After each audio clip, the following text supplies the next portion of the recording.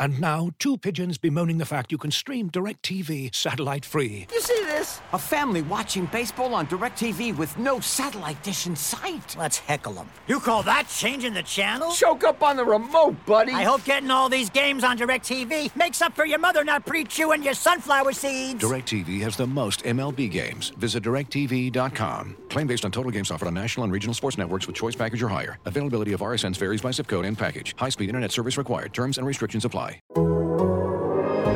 The Athletic.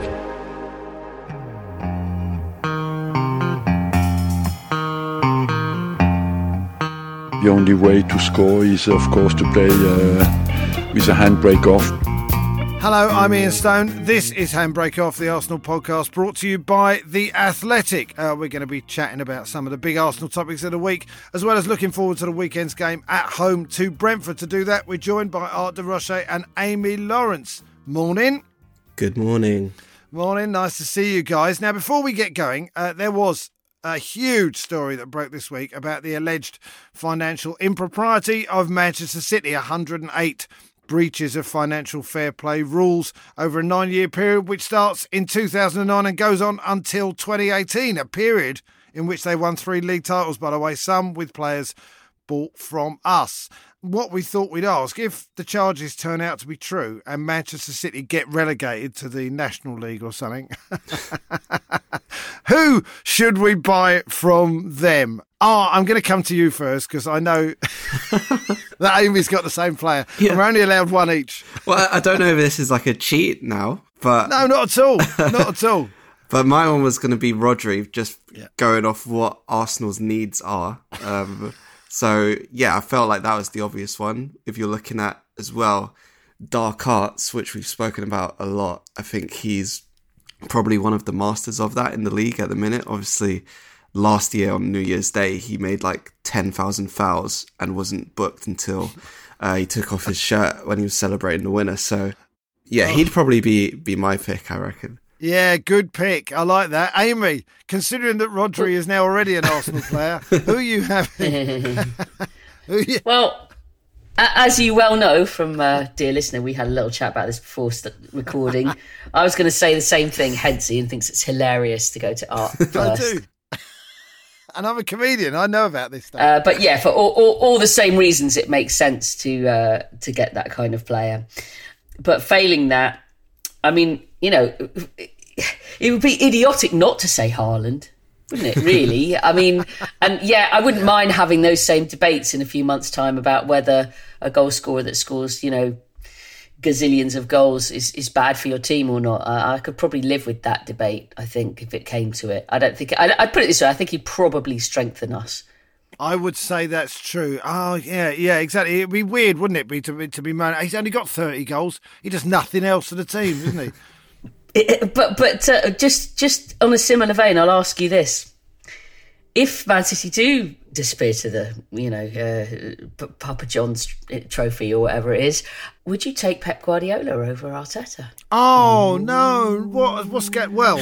I mean, can I? Well, there you go. I'm throwing it out there because I think it's an interesting debate to be had, which underlines how you feel about people emotionally, how you feel about people non-emotionally, how much store you put on past records, etc., etc. It's just an interesting debate. All right, I can answer. I'm throwing that at you. Quick, yes, no. Well, I would say no. I would take Mikel. I want an Arsenal fan as an Arsenal manager, and James has written a very, very good piece showing Mikel Arteta's lack of celebration when he was Man City assistant manager when they scored against Arsenal. So I'm going for a gooner, all right? I'm having Mikel Arteta. Before you answer that supplementary question that Amy has thrown in there, do you know what?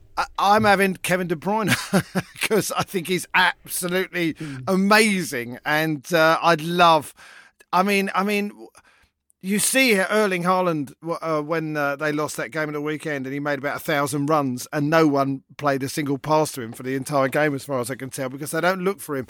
But Kevin De Bruyne does. When he comes on, he's looking for Haaland. So I think whichever forward plays at our club would benefit from having Kevin De Bruyne's passing behind them. What about you? Art? Who are you having, Arteta or Guardiola? I'd probably stick, to be fair. Just like, I think logically it just makes sense. But also, right now, yeah. On that De Bruyne point, I just remember the first time I watched him play live, and he's probably the first person I watched and thought, that guy is just like an action man. He can do everything. And I was just blown away. So hopefully that De Bruyne doesn't show up in a week or so. But you mentioning him just made me kind of remember that feeling going away from a game and just thinking, wow. No, they've got some great players, and we very much look forward to seeing Erling Haaland bearing down on the I don't know, Fleetwood Town defence or whatever, going down to Torquay and playing more and see how they get on. Can they do it on a wet Wednesday night in Torquay? Probably, I imagine, but we'll hopefully we'll find out. Anyway, we are now just over halfway through the season. As Amy said on this podcast, games are different in the second half of the season. I'll come to you first. Do you think that is the case? Also, do you think the Everton game was a good example of that sort of thing?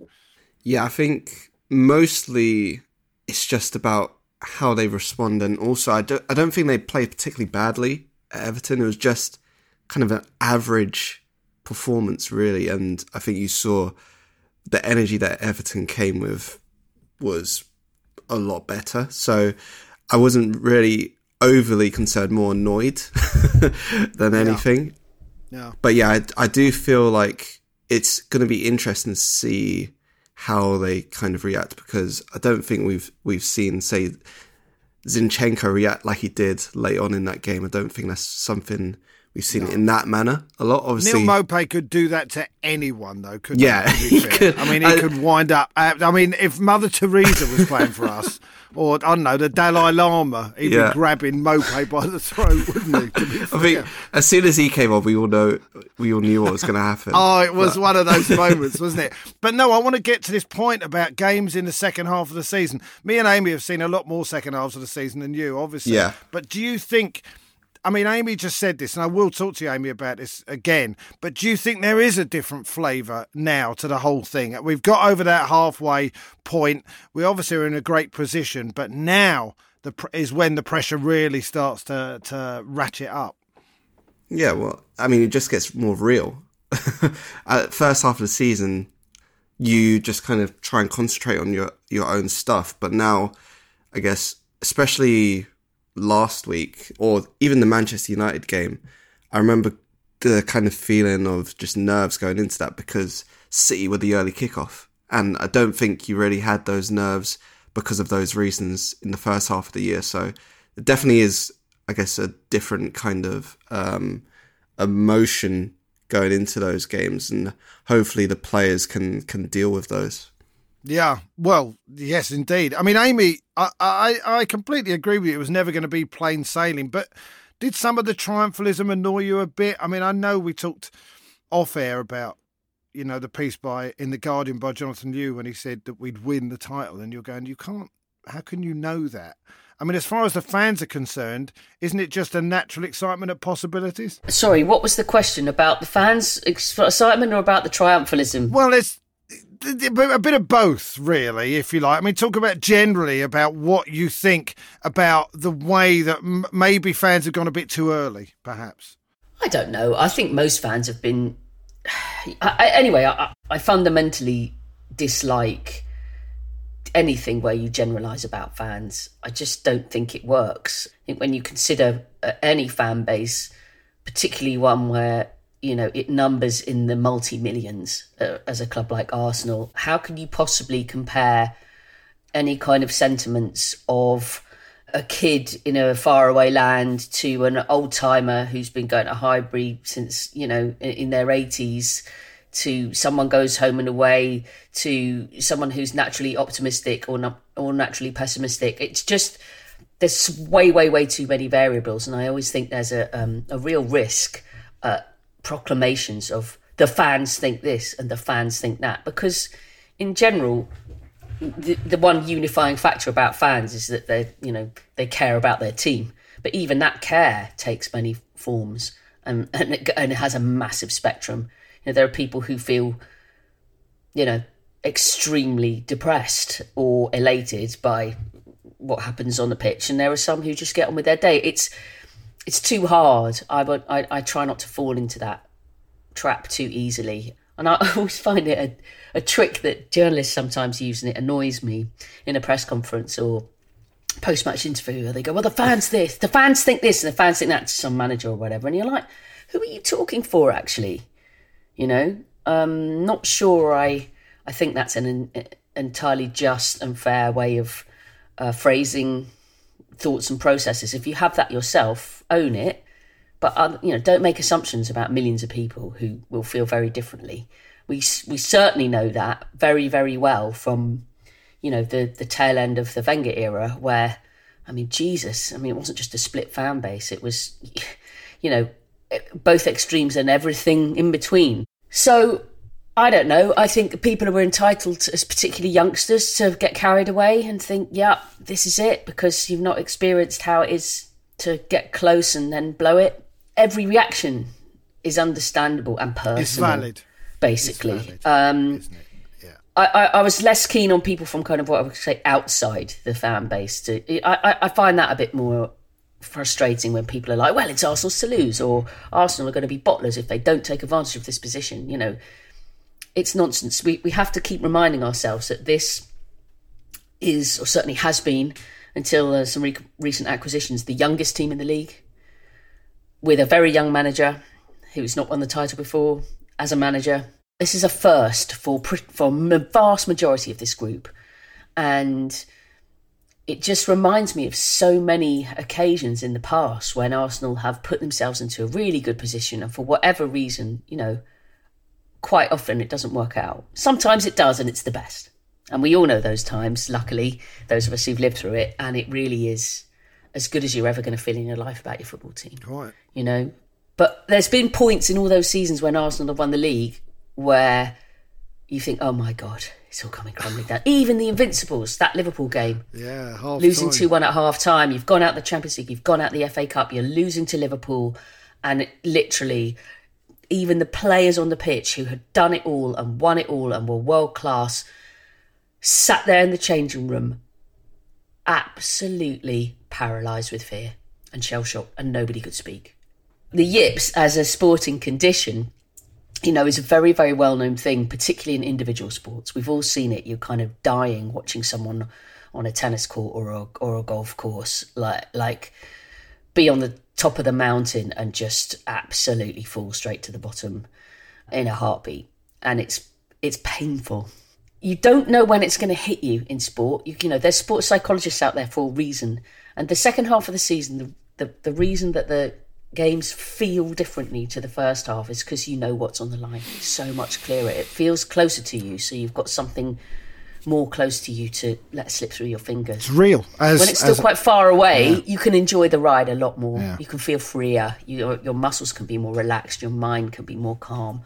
But when you're about to take a shot and your heart's in your throat because you know that the difference between scoring it and not, it feels so much more intense.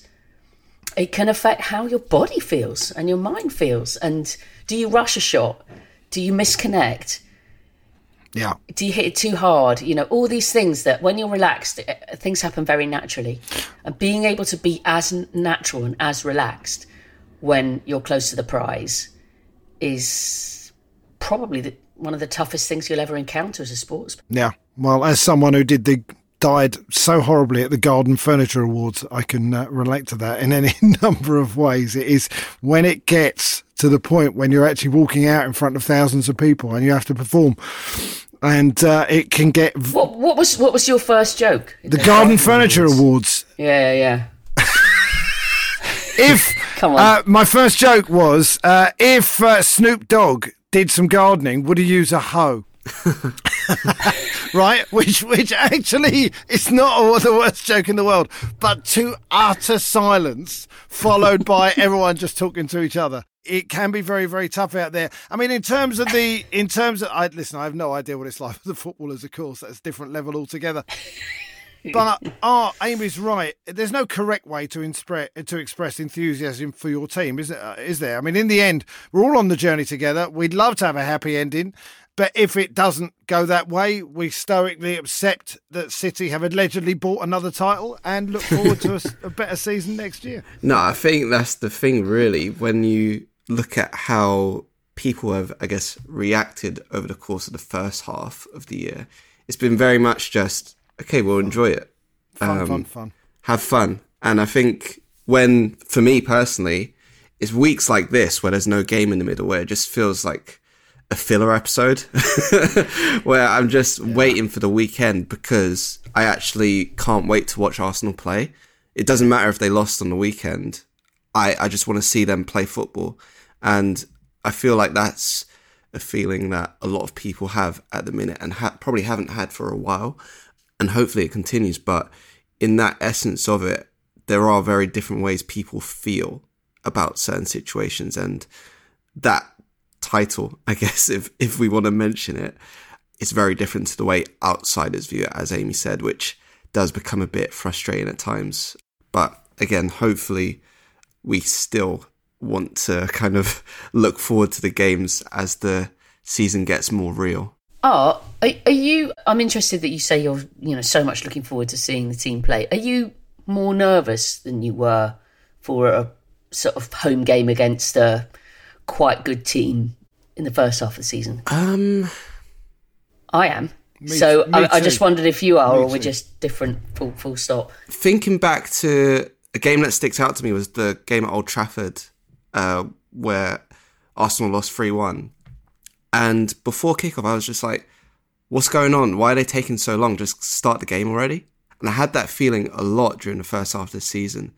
And I still had it last week. So I feel like I'm still looking forward to those games. It hasn't really changed for me yet. And maybe I'm lucky with that. But also, it's a thing about like the timings of the games as well. They really get to me. Like, it really annoys me when the TV decide Arsenal are playing the last game on Sunday, and I've got all weekend to think about it. It just annoys me so much. But I've got to be honest, I mean the 12:30 kickoff on a Saturday is horrendous for us generally, so I'm not unhappy to wait. By the way, while we're on the subject of expressing your enthusiasm and support for the team in different ways, Tottenham did us a massive favour last weekend. They beat Man City 1-0. I tweeted, and I got the tweet up just so I can actually say what I tweeted. One time only deal, and I hate to say it, but come on you Spurs is what I tweeted. All right. I'm going to ask you first. Amy's shaking her head. I know she is. Do you think that's too far? Maybe to tweet it. I'll say that because when I went into the office on Monday, our main editor supports Tottenham, and I went straight to him and went, "Come on, you Spurs," because of what happened. Obviously, it was a joke. It was Amy's face. Oh my god, it was a joke. It was a joke. So was mine, by the way. And so was mine. Not completely, not entirely a joke. Whenever I say things are a joke, it's not like a joke, but it's not like Snoop Dogg and a hoe. That's an actual joke. But I'm saying that it was a joke. And Amy, yeah, it's obviously a joke, but there are just things you don't say. Why? I'm not saying I wanted them to win. I wanted Man City to lose, and in order for them to lose, Spurs had to win. Spurs had to win. But you can just say, "I want Man City to lose." You don't have to say what they say when they are supporting their team. Do you not think Tottenham? Think Tottenham would have got a bit of boost from seeing even an Arsenal fan wants us to win? That'll really drive us on. Do you not think that would? No, I really don't, Ian. No. I don't think that was at the forefront of their minds. I'm sorry to disabuse you of any notions of significance on the result. I think Harry Kane saw that actual tweet and went, "Well, if Arsenal want us to win as well." I mean, we all went getting Harry when he scored, right? I always remember chatting away to Pat Rice. Pat Rice spent 50 years at Arsenal in various capacities. Pretty much everything that you could do at the club, he's done. He won't say their name. I love it. He used to call them that lot, or them down the road, It would take a lot for him to actually say that name out loud from his lips. Right. I rate that. Okay, well, fair enough. Anyway, whatever. Horses for courses. We all support our team in a different way. I'm not, I wanted Man City to lose at the weekend, and in order for so did I. But that doesn't mean I'm going to start singing their songs and then passing it off as a joke. Yeah, we've all heard that one before. Yeah. Well, whatever. All our different attitudes, it worked, didn't it? And we are still 5 points clear with the game in hand. We might revisit this at some point. One more thing before we go to the break. Alexander Zinchenko won January Player of the Month. At some point, we will do a fuller analysis of Zini and what he brings to the side. But Art, why are people surprised? I mean, every time I watched him play for Man City, and especially for Ukraine, he looked to me like a fantastic player. And he's just brought that energy and that focus and that winning mentality to the Arsenal. The surprise probably just comes from him not starting as a regular for Man City. I think that's it, basically, because when you look at Man City fans, they knew straight away they were losing a proper player. But it's probably only a matter of time before he won Player of the Month for Arsenal. I mean, whenever he's been available, he's been the guy that stands out. And I'm sure I'm with a lot of the listeners. I can't wait for the fuller analysis, as you put it, Ian, because I know we mention him every week, basically, because he just does things that others can't. And it's quite a weird situation to see how much the left back position has moved on in the space of 12 months, 6 months, where if we think a year ago, we wouldn't have thought anyone could replace Kieran Tierney. And now here we are. And that's not to say Kieran Tierney's a bad player, because he was probably Arsenal's best player for the past 2-3 years before Zinchenko came in, almost consistent. Yeah. But it's just an interesting development, which when you see Arteta saying Arsenal are ahead of his plans for them, I feel like that's a massive part of it, because no one could really predict what Zinchenko could do for Arsenal on the pitch. And I think teams are still trying to kind of live with that as well. So long may it continue. Amy, briefly, have you ever seen a player like him before? Because I find it hard to compare him to anyone, really. I think he's being asked to do a job that's an unusual job. I mean, he's obviously a fantastic player with a lot of amazing attributes as a human as well as a footballer. But I think, for example, if you asked Santi Cazorla to do something similar, something sort of slightly left field in terms of where your positioning is, we could arguably be having a similar conversation about a player like that, for example. He wouldn't win as many headers from goal kicks, I don't think, Santi. I wouldn't underrate Santi easily. But he was glorious. But obviously Zinchenko has made a massive impression. And I do wonder if when Man City sanctioned those deals for Zinchenko and Jesus, they thought that they were actually going to be letting those players go to a title rival. Because I presume that they thought they were, saying go off and have a great Premier League career, but, without really thinking that they were going to be part of a team that is immediately going head to head with them. And obviously City thought that they were strengthening themselves with the players that they have brought in those positions. So it's a kind of fascination, I think, from a psychological point of view, to see how that plays out. It'd be really interesting to see also, obviously, Jesus may not make it back for the first Man City game, but he will be back for the second one. He'll probably be trying to make the first one, but it may come a slightly bit too early for safety. Yeah. Jesus, he's back starting a bit of light training, and we wish him all the best and a speedy recovery. This is Handbrake Off. Ian Stone, Amy Lawrence and Art de Roche. This episode is brought to you by Michelob Ultra, the official beer sponsor of the NBA. Want to get closer to the game than ever before? Michelob Ultra Courtside is giving fans the chance to win exclusive NBA prizes and experiences like official gear, courtside seats to an NBA game, and more. Head over to MichelobUltra.com/courtside to learn more. Looking for an assist with your credit card but can't get a hold of anyone? Luckily, with 24/7 US-based live customer service from Discover, everyone has the option to talk to a real person anytime, day or night. Yep, you heard it right. You can talk to a real human in customer service anytime. Sounds like a real game changer, if you ask me. Make the right call and get the service you deserve with Discover. Limitations apply. See terms at discover.com/creditcard. Looking for an assist with your credit card but can't get a hold of anyone? Luckily, with 24/7 US-based live customer service from Discover, everyone has the option to talk to a real person anytime, day or night. Yep, you heard that right. You can talk to a real human in customer service at any time. Sounds like a real game changer if you ask us. Make the right call and get the service you deserve with Discover. Limitations apply. See terms at discover.com/creditcard. As you've probably heard by now, we've teamed up with BetMGM this season. We'll be using BetMGM lines to make all of our picks, and we'll have special offers for our listeners each week. If you haven't signed up for BetMGM yet, use bonus code TheAthletic, and you'll get a 1-year subscription to The Athletic, plus up to a $1,500 first bet offer on your first wager with BetMGM. Here's how it works. Download the BetMGM app and sign up using bonus code TheAthletic. Make your first deposit of at least $10. Place your first bet on any game and claim your voucher for a 1-year subscription to The Athletic. See BetMGM.com for terms. U.S. promotional offers not available in D.C., Mississippi, New York, Nevada, Ontario, or Puerto Rico. Gambling problem? Call 1-800-GAMBLER. Available in the U.S. Call 877-8-HOPE-NY or text HOPE-NY 467-369 in New York. Call 1-800-NEXT-STEP in Arizona. 1-800-327-5050 in Massachusetts. 1-800-BETS-OFF in Iowa. 1-800-270-7117 for confidential help in Michigan. 1-800-981-0023 in Puerto Rico. First bet offer for new customers only in partnership with Kansas Crossing Casino and Hotel.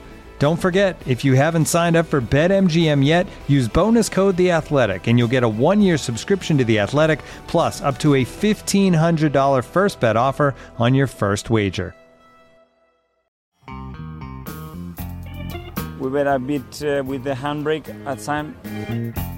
Handbrake Off, the Arsenal podcast brought to you by The Athletic.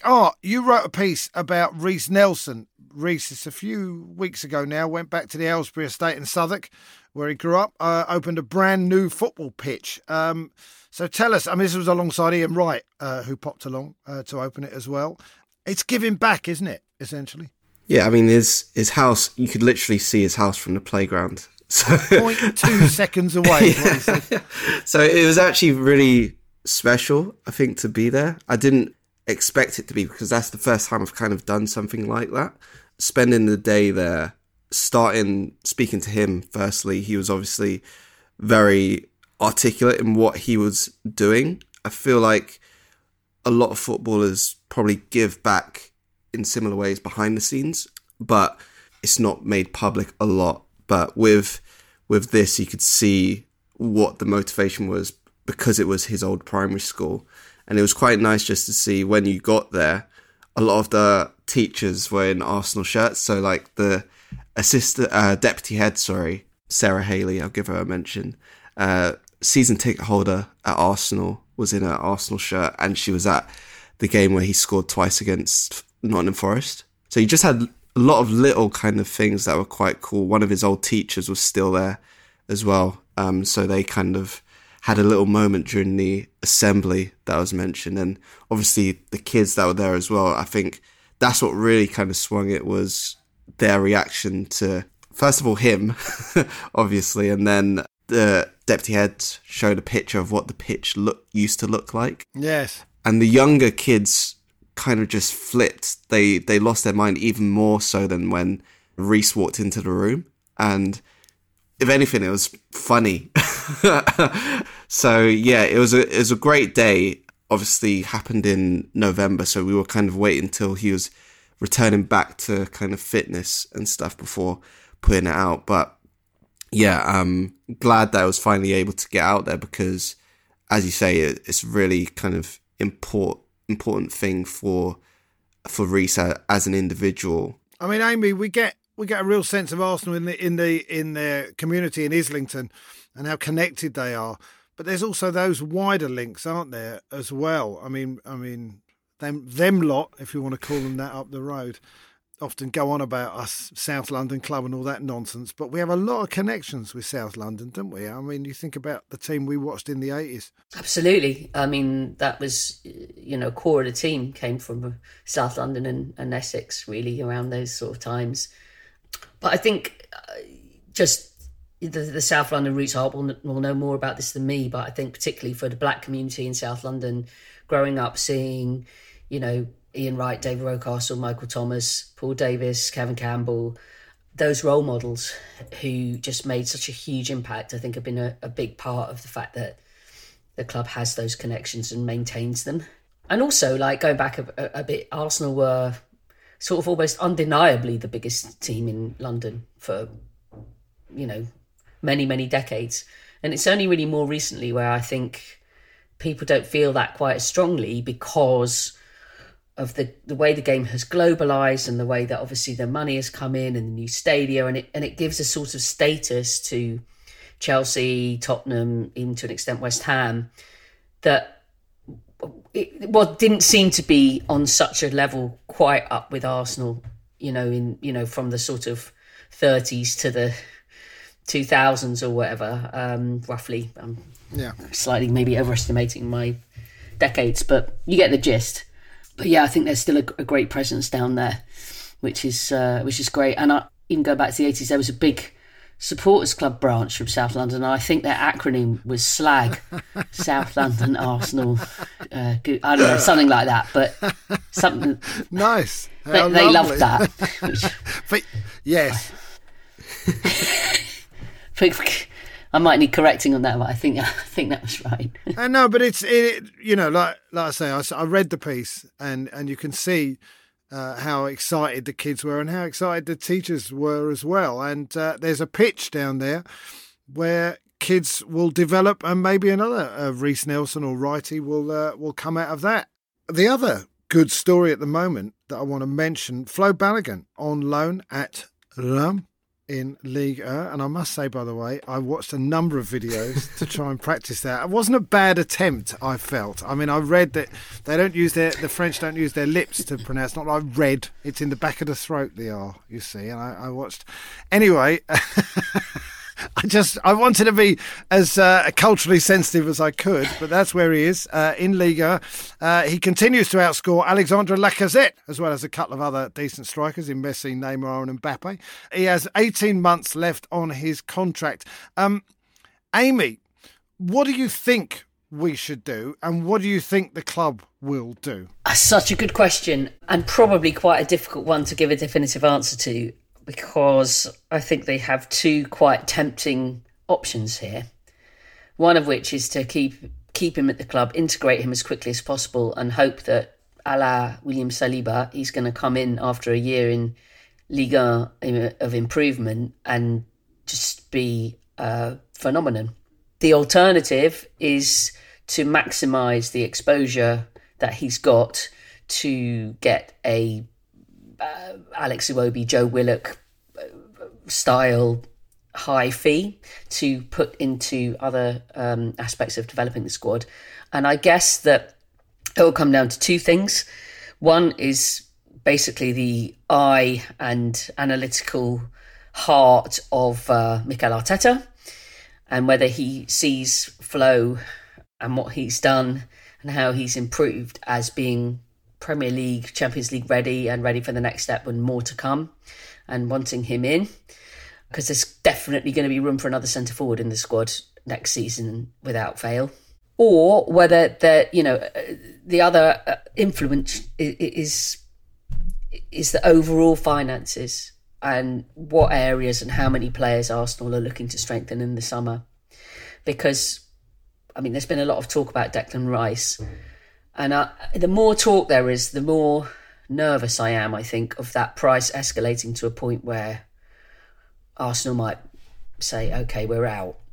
Because while he might be interested in coming, and Arsenal is certainly interested in having him, it's not unlimited money that Arsenal are dealing in, as we've seen in other deals.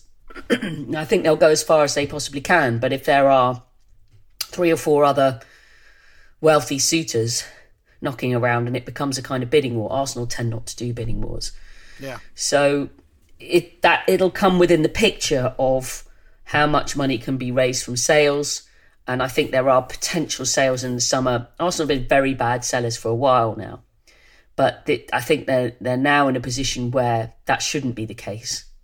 They've certainly got assets that if they do need to sell them, it's not a case of we can't get rid of X because nobody's going to pay that money or nobody's going to take the wages on. It's now a case of, I think Arsenal are going to be fighting people off, to be honest, to keep their players. If people do have to go, the values are going to be rocketed compared to recent years. It's where the outlay is, where the income is, and where Flo Balogun fits into that, and only Mikel Arteta has the answer.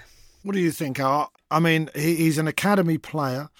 We've all enjoyed very much seeing Eddie Nketiah in the team, and Bukayo Saka and Emile Smith-Rowe and Reece when he's fit. I like the idea of Arsenal trotting out with 4 or 5 academy players in the first team because I look, I might be wrong about this, but it provides more connection between us and the fans.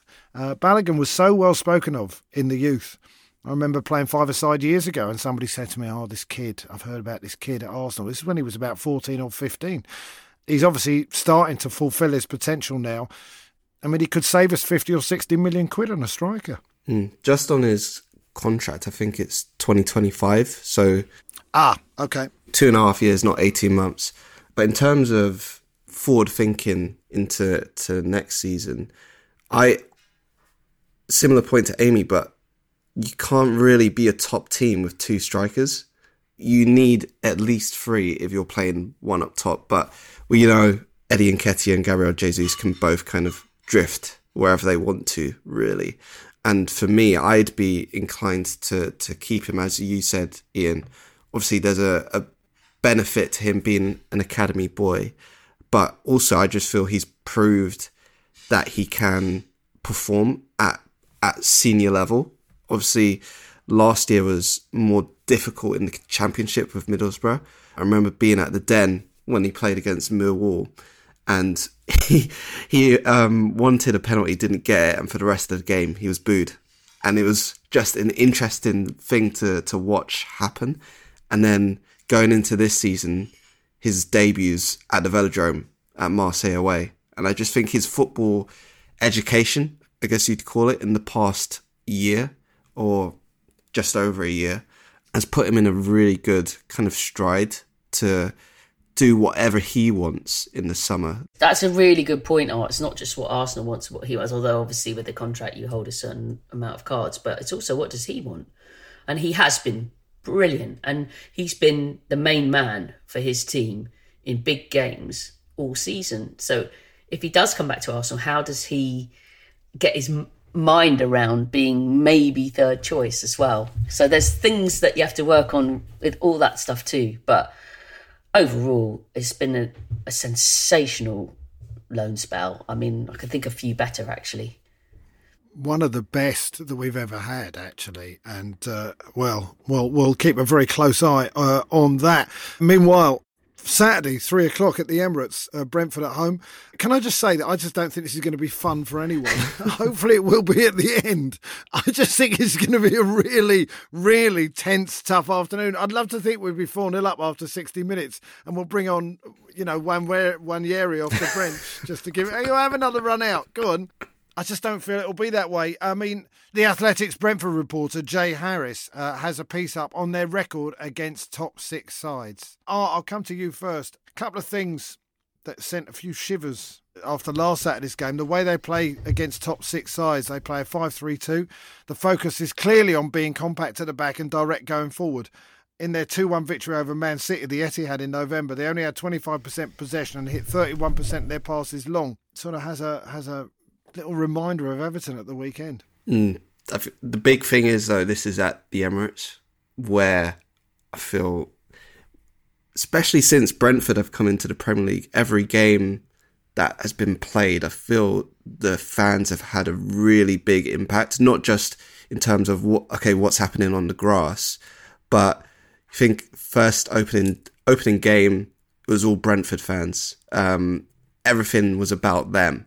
Then you come to the Emirates, and that's when I feel like the voice of the Emirates was getting a lot louder gradually at that point. And again, first time we played them this season at Brentford, it was an early kickoff and it was just really subdued, and Arsenal were actually able to silence Brentford Stadium really quickly. And I just feel Brentford almost, not more the most in the league, but it feels like the atmosphere really helps in those games because everyone knows they are there to upset teams, and they can do. The Manchester City game was probably the best smash and grab I've seen because they didn't look out of control in any point of the game. Even when they didn't have the ball, they looked like they were comfortable. So I think Jay is right in kind of giving everyone that reminder that Brentford aren't going to be there to be pushed over. But personally, I feel, I'm not sure if optimistic is going to be the right word, but I feel a bit more comfortable with it being at the Emirates. Yeah. Amy, I mean, I must admit, I agree with Art. What do you think? I just was thinking about the Amazon documentary and some of those dressing room team talks of Mikel Arteta's. And I've got a feeling that he's probably got something up his sleeve for this one, because it feels like one of those that I can't imagine that he would have handled the performance at Everton. No. You know, particularly well. And there was so much praise for Everton, and I found it slightly unusual the way that in the kind of aftermath of that, it was all about how, you know, Everton's plan affected Arsenal and Everton's passion affected Arsenal and Everton. Well, the other thing that affected Arsenal was Arsenal, and Arsenal didn't play very well, I'm afraid. And a lot of the things that they have been doing this season, they didn't do very well. There wasn't a precision about their shooting. There wasn't enough Christmas about the passing. There were too many mistakes. They were doing things that they haven't been normally doing. And you can't just say, oh, well, that happened because Everton. You have to take some responsibility for that. And I think that, again, I think it would be a mistake for Arsenal to... Obviously, they've got to prepare themselves as best they can for everything that the opposition have to offer and how they'll approach it. But Arsenal have got to get Arsenal's game right.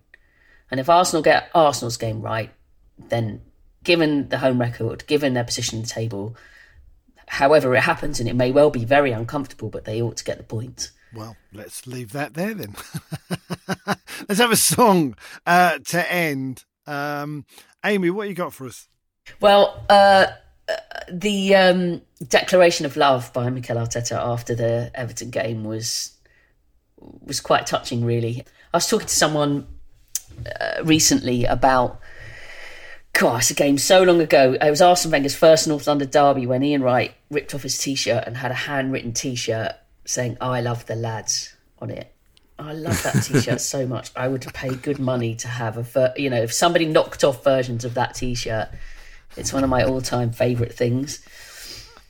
And I think that messaging, you know, I love the lads, I love my team, I love my players, you know, good times and bad, was such a great thing to come out with in a moment where probably inside he wanted to kick down some doors and smash a few heads together and was fuming.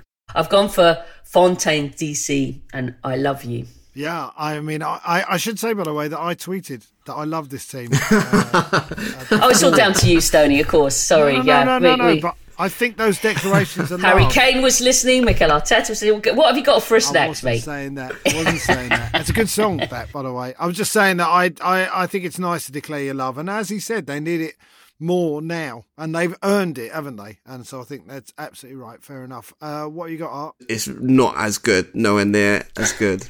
But mine's along the lines of what I was talking about earlier in terms of just being bored during the week and waiting for the games to come. The song is literally called Boredom by Tyler, the Creator, because I just want the weekend to get here already.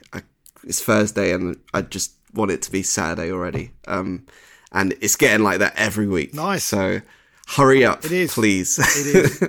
Yeah, there are a number of good boredom songs, actually. Buzzcocks did a great boredom song in about 1,000 years ago. And also Iggy Pop, I'm bored. My song, well, when I was getting all enthusiastic, Amy did say to me that it felt a little like the 89 season when we were miles ahead of Liverpool and then they sort of reeled us in and we had a wobble, although we know how it ended. Anyway, I've gone for Pop Song 89 by R.E.M. or Rum. As they're known in France. Oh, no, it was all worth it. I've been listening to it endlessly. The live version, if you want, from Greensboro Coliseum, Pop Song 89. Should we talk about the weather? Hi. Should we talk about the government now? That's it for Handbrake Off. Thanks to Art and Amy, and thanks to Steve, who produced the show. And enjoy the game on Saturday. I'm Ian Stone. This has been Handbrake Off, the Arsenal podcast, brought to you by The Athletic.